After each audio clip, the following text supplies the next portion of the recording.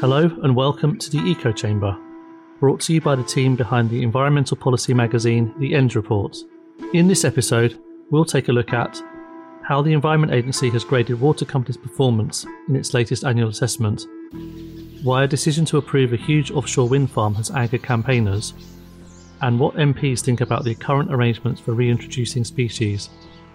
Then, in this episode's deep dive, we'll take a closer look at new legislation that means that those that pollute the environment will face unlimited penalties. Is it all it's cracked up to be? So, without further ado, let's enter the Eco Chamber! That's definitely the last time we're going to do that now. I'm Jamie Carpenter, and I'm here with news editor Pippa Neal and reporter Shosha Adi. For our first story of this week's Big Green News section, we're going to be talking yet again about the environmental performance of the water companies. Every year, the Environment Agency publishes an assessment of England's 9 water and sewerage companies, giving them each a 4-star rating. The EA says that this year's scorecard shows some modest improvement. 4 companies have stayed the same, 3 have improved, and 2 have got worse. So Shosha, I think the burning question is, who's top of the poops? Well, I feel like we need the opposite of a drum roll for this, as the results aren't really much of a surprise. Severn Trent Water was the only company that kept its 4-star rating, which is the best category under the EA rankings. United Utilities and Northumbrian Water both dropped down from this category, achieving just 3 stars. Yorkshire Water joined them in this ranking, going up from last year's 2 stars to 3. Wessex Water stayed at 2 stars, as did Thames Water and Anglian Water, and Welsh Water was also ranked at 2 stars, a 1-star drop from last year. And that was in separate rankings by Natural Resources Wales. I think there seem to be some almost like mixed messages coming out of the report because on the one hand it shows some modest improvements, but on the other hand we had the Environment Agency's new chair, Alan Lovell, still clearly not being happy with the water company's performance. In the foreword to report, he said that the performance of many of the companies is very disappointing. That was his quotes. In particular, he pointed out the performance on pollution incidents from water and sewage supply assets actually got worse between 2021 and 2022, and this, he said, was simply unacceptable. In the report, the Environment Agency says that we are concerned that some companies will not or cannot change. Who are they, Shosha? So the main water companies that was directed at were Anglian Water and Thames Water, which the EA described in the report as being repeated dominators of these serious incident numbers. I looked back at the reports for the past 3 years, and that is overwhelmingly the case. So both companies make up around half of all of the serious incidents reported in England out of all of the water companies. Southern Water and South West Water were also the target of this EA comment. The report scolded them for being rated red for their high number of total incidents for far too many years. South West Water was also the only company to perform significantly below target for its supply versus demand balance, which is quite interesting. Everyone else achieved 100%. That is interesting. No, it's kind of... I think one of the things that when you look at the scorecard, I mean, obviously all this attention at the moment on pollution, but actually that's only one of the, or a few of the indicators related to pollution, and others are different ones, and there's a bit of variation in how the different water companies do on those. I mean, one thing I thought was interesting from Alan Lovell's notes at the start of the document was that he almost appeared to be holding out a bit of an olive branch to the water companies, and he was saying that when he talks to the chairs and chief execs of water companies, that he kind of gets a sense of their intent to do better. And he also mentioned the recent public apology from Water UK and the water companies, which he said that we should see that as a signal of change and that the water companies have demonstrated a shift in culture. But at the same time, he's saying that the Environment Agency is going to transform the way it regulates the sector. What can we expect in that regards, Pippa? Yeah, so he did make some quite interesting sort of pledges, I guess, and said that the Environment Agency will create a bigger, more specialised workforce which will focus solely on water company regulation. And he said that by autumn this year, they'll have nearly 100 officers who will be trained in carrying out more detailed audits of water companies. I'm not sure how many they have at the moment, but yeah, so it's quite difficult to compare, but yeah, interesting either way. And the report also said that they will recruit more data specialists to make better use of analytics and technology, and specifically will use data to do things like map monitoring against rainfall to detect potential dry weather operation of storm overflows, which are commonly known as dry spills. The report also said they will increase compliance checks for every company, making sure they are sticking to the permits agreed with the Environment Agency.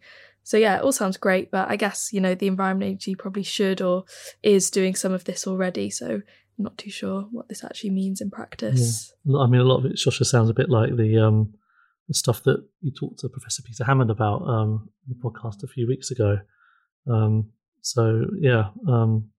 Interesting stuff. It's fairly clear that this story is not going to go away anytime soon. And if you're listening, you'd like to find out more about the water company's woes, you can head over to endsreport.com, or you can listen to really any number of the previous episodes of the Eco Chamber, including the last one where we spoke to the team behind Watershed Investigations and discussed the sewage scandal, amongst other water-related issues. For our next big Green News story, we're going to take a look at the government's decision to approve a huge 180-turbine wind farm 69 kilometres off the Yorkshire coast. This thing is absolutely massive. It will be capable of powering more than 1 million homes when it's built. Ørsted's Hornsea 4 development was approved by Energy and Net Zero Secretary Grant Shapps, with the decision going against the recommendation of a panel of examining inspectors who said it should be refused. And what's interesting about this one is that you might think that a huge renewable energy project getting planning permission would be welcomed by green campaigners. But actually, that hasn't been the case here. What's going on, Pippa? Yeah, so this is quite an interesting story where nature restoration and nature targets seem to collide a bit with our net zero target and kind of climate pledges. So the RSPB and the Wildlife Trust both slammed the decision and said in quotes that it was a damning indictment of the UK government's commitment to halting species decline. And they actually accused the government of ignoring the consensus of evidence from leading scientists who have stated that the development risks causing further declines to nearby populations of amberlist seabirds such as gannet and razorbill. And they also said that the government is putting unproven mitigation for guillemot and also untried and untested compensation schemes for red-listed kittiwake. And Katie Lowe-Luxton, who's the Director for Conservation at the RSPB, said that this must be the last time we trade off nature against climate. Yeah, I think it's really interesting. And as you sort of said there, that the campaigners weren't the only ones who had questions around the impact of the scheme on nature. So the panel of examiners who advised the Secretary of State on the application said that failed to meet requirements of the habitats regulations, and the compensation package as proposed, they said, is insufficiently developed and unproven. And as such, we, the examining authority, are unable to recommend that development consent should be granted this time. But as we've heard earlier, the Secretary of State, Grant Shapps, took a different view. What did he conclude, Joshua? Yes, he did. In the decision letter sent on his behalf, he said the significant benefits associated with the proposed development in contributing to the urgent need for low-carbon energy infrastructure of the type proposed outweigh the harms identified, and he gave it the green light. Yeah, so it's probably not lost. I imagine this may well be subject to a legal challenge at some point. It's also important to say that not all commentators are unhappy with this decision. You see some commentary where people are saying that the application took actually far too long to decide. People are saying that the planning system is broken, and that when you've got an urgent need for renewables, it's completely ridiculous that it can actually take sort of up to 13 years for a decision like this to actually get through the system. And the other kind of interesting thing is the kind of context in this. So the government's got a target of 50 gigawatts of offshore wind by 2030, which is absolutely huge in terms of the expansion that's needed. So Pippi sort of mentioned the idea of nature and climate colliding, and so we're definitely going to see more of debates around that and more of those trade-offs as the government tries to beat that target. For our final story of this week's Big Renew section, we're going to take a quick look at a report on species reintroductions published last week by the Commons EFRA Committee. What did the report say, Shosha? Well, the gist of the committee's take is actually captured quite neatly in the EFRA chair, Sir Robert Goodwill's take, that the current policies on this are completely inadequate. The report found that currently it's unclear which plant and animal reintroductions the government supports, and there's no current long-term vision for how reintroductions fit into the government's species abundance targets. This, it said, is causing confusion and concern between stakeholders that are seeking to reintroduce certain species. The committee has called on the government to produce, by January 2024, a list of priority species for reintroduction as part of a long-term strategy, with details of the species the government does not support the reintroduction of in England, and categorise species for reintroduction by risk. They've also suggested localised control groups such as rapid response consultants that can be mobilised by 2026 as part of plans. And they use quite an interesting example of how beavers kind of got out of control in Bavaria, and around 1,000 of these types of officers had to be put in place to ensure everyone could coexist. They said the initial beaver reintroduction programme there saw a compensation budget of around €450,000 for damage to crops such as maize and sugar beet, as well as a substantial structural change needed to the drainage system, which is quite interesting. Thanks, Shosha. Pippa, I think it's fair to say that not everyone's happy with what the MPs have come up with. I think Rewilding Britain would probably agree with Robert Goodwill's comments that the government strategy at the moment is completely inadequate. But as I said, it was one step forward and two steps back. What were their objections? Yeah, so Rewilding Britain actually gave evidence to the committee in March, and on Twitter they described the report as being, in quotes, hugely underwhelming. And they had a few specific concerns, but one of them was in relation to this compensation scheme that Shosha was just talking about.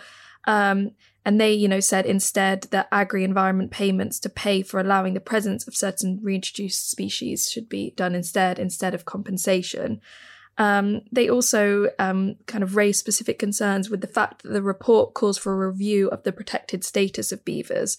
And they said this wasn't mentioned by any party during the committee session, and said they can only conclude that this is the result of behind-the-scenes lobbying by a vocal minority. In episode 42 of the Eco Chamber, I actually interviewed Ali Driver, who's the director of Rewilding Britain, and we talked about a lot of these issues. So if you're interested, could have a listen to that one. Fantastic plug there, and certainly feels like a long time since Boris Johnson's Build Back Beaver party conference speech. It feels more like beaver bashing, really. It does a bit, yeah, it absolutely does. And on that slightly sinister note, that brings us to the end of this week's Big Green News section. Thank you to Pippa Neal and Shosha Ady. Now it's time for this episode's deep dive.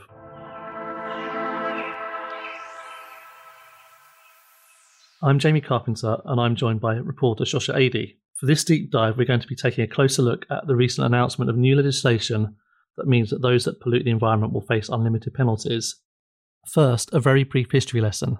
This announcement can actually be traced back to Ranil Jayawardena's brief 7-week stint as Environment Secretary, so he has had a legacy after all.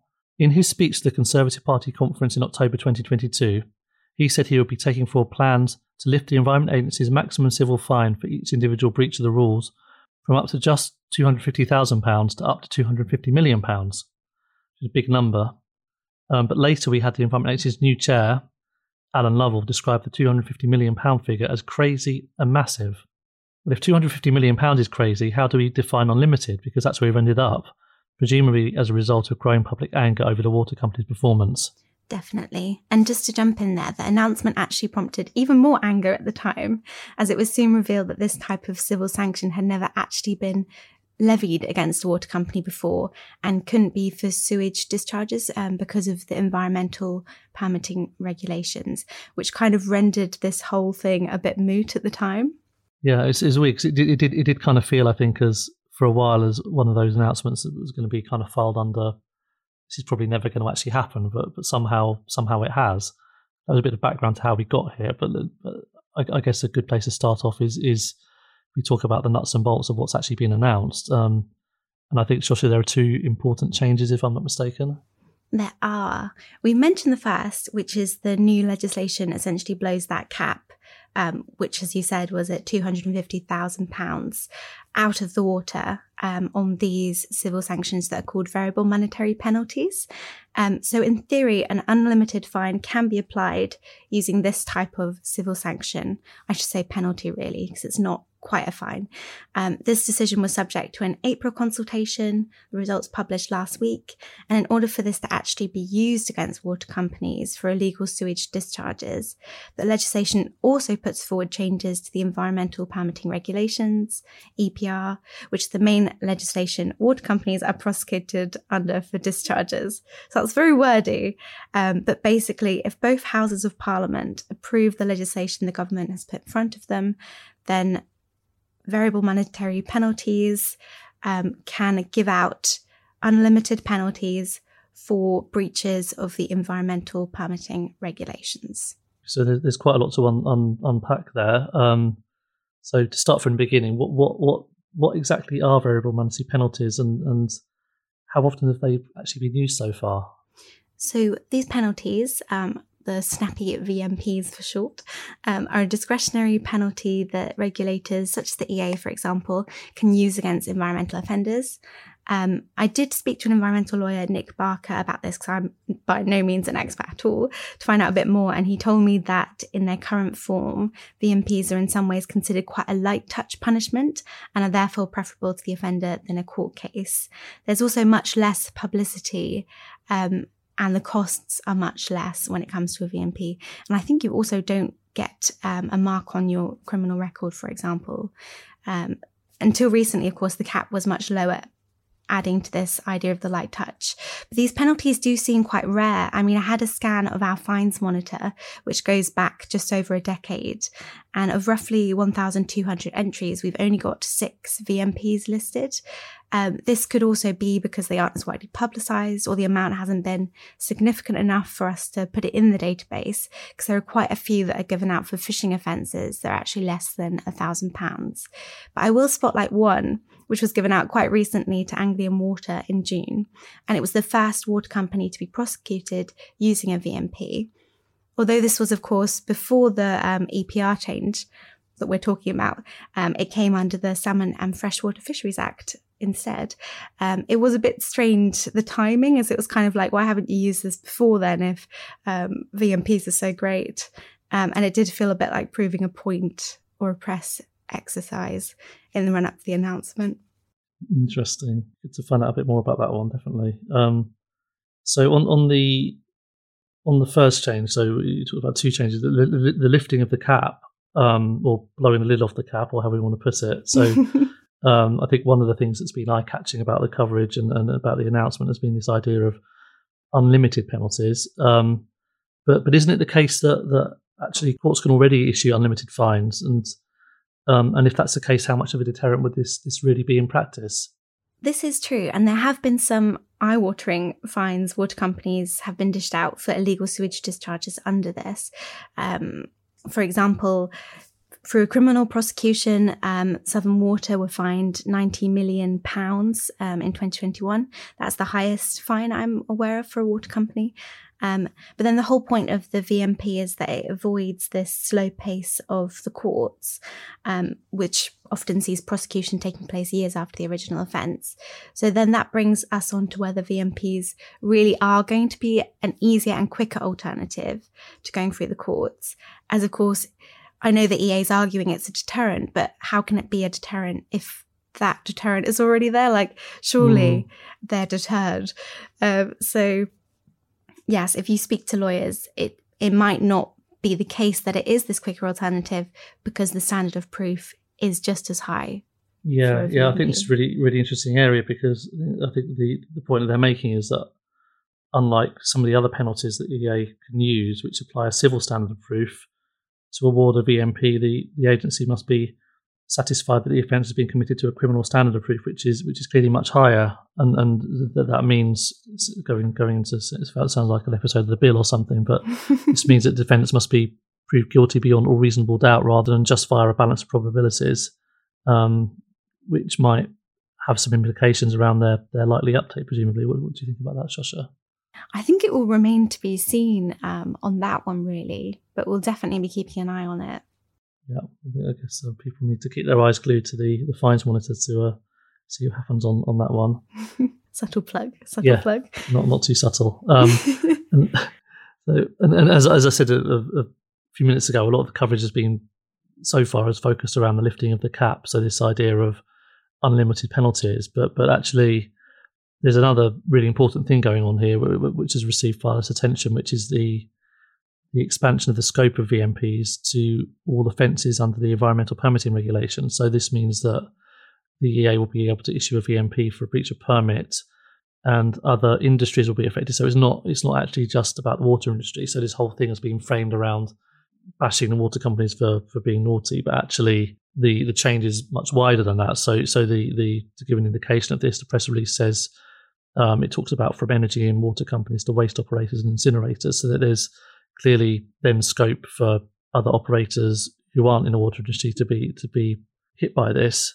I mean, how significant do you think this is as an expansion of the EA's enforcement toolkit? It is an interesting one, isn't it? Because like we've pointed out, unlimited fines do exist for these kinds of offences when taken through the courts. And yes, it'd be strange to change the EPR regulations, which cover a whole range of non-compliance, just for water offences. What I would hope, though, is that it doesn't mean, for the sake of transparency, that VMPs become the go-to over prosecutions for all of these types of offences, such as a breach of your waste permit at your site, for example. And then we see less details of these kinds of environmental offences being reported. That would be a really strange outcome of all of this. What is also interesting is that the VMPs are set to go in that same EA pot announced in the plan for water, the Water Restoration Fund, I think, which is currently being set up to redirect fines from environmental offences back to DEFRA and the EA rather than the Treasury. So it is quite an interesting time if this is, your area of expertise, because we really don't know how these will be employed. I think the point around transparency is a really good one, because I think that's something that we've noticed with enforcement undertakings. This is another type of civil sanction that has been fairly widely used, but actually you need to know where to look on the gov.uk website to see details, and then they actually get taken down or removed when a new round is published. So I think it would be great if there is some way to ensure that details of these are made public and people can find them easily. I just had one final question around this, Joshua, is around the I guess because this is going to be a new thing for everyone or a lot of people, and presumably they might want to presumably they might not agree with the EA's decision to issue them with an unlimited penalty. How would they go about appealing that? I mean, to start at the very beginning, we understand that the accused will be served a prior notice of intent before the VMP's issued to begin with, which will have the amount that's been suggested for the penalty. They will then have 28 days to prepare their defence, etc. And then after that time, the issuer will decide whether to go ahead with the VMP or to change the amount, for example. If that initial process is unsuccessful, then we get to this idea of the appeal. So that can be brought in the first tier tribunal on the grounds that decision to issue the notice was based in an error of law or fact, was just legally incorrect, or was unreasonable for some other reason. And this really would add time on the timeline. I mean, law firm Burgess and Salmon have already told us they're expecting a significant increase in the number of appeals being brought, people coming to them for advice on this. So that would be a real spanner in the works for their quicker, faster, better unlimited fines announcement. You mentioned enforcement undertakings, and that's quite an interesting one because they do seem to be quicker than prosecutions, the way we've seen it so far, where sort of an amount to be paid to remediate the issue will be agreed with the regulator. And And we've had some really big enforcement undertakings that we've recorded in our database, which can also be found at the Fines Monitor page. I mean, the biggest ever was the £975,000 fine for Wessex Water in 2018, which came under the EPR regulations as well. Then Metis Aerospace was another big one given, and that was for chemical pollution to a waterway. And that came in at £379,000 in 2017. So that those were both sort of paid out to local authorities and charities, those working on projects in the catchment. So I think that's quite an interesting part of the story, because what we need to watch really is why the government have pushed for this change over, some other measures that they could have, and whether it will see an improvement in the way that people are punished for environmental offences.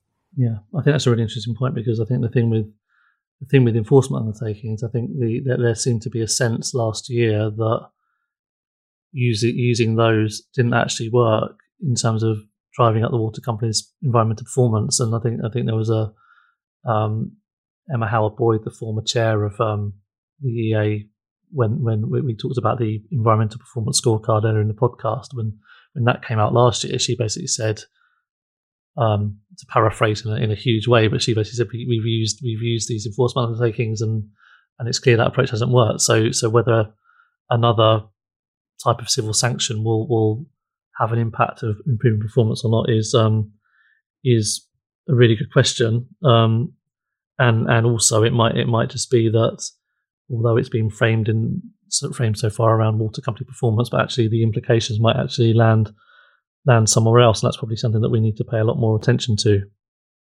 Well, that brings us to the end of this episode of the Eco Chamber. Thank you to Pippa Neal and Shosha Ady. If you're interested in hearing more about any of the stories we've been discussing today, please head over to endsreport.com. Don't forget to subscribe to the podcast, and we'll see you next time.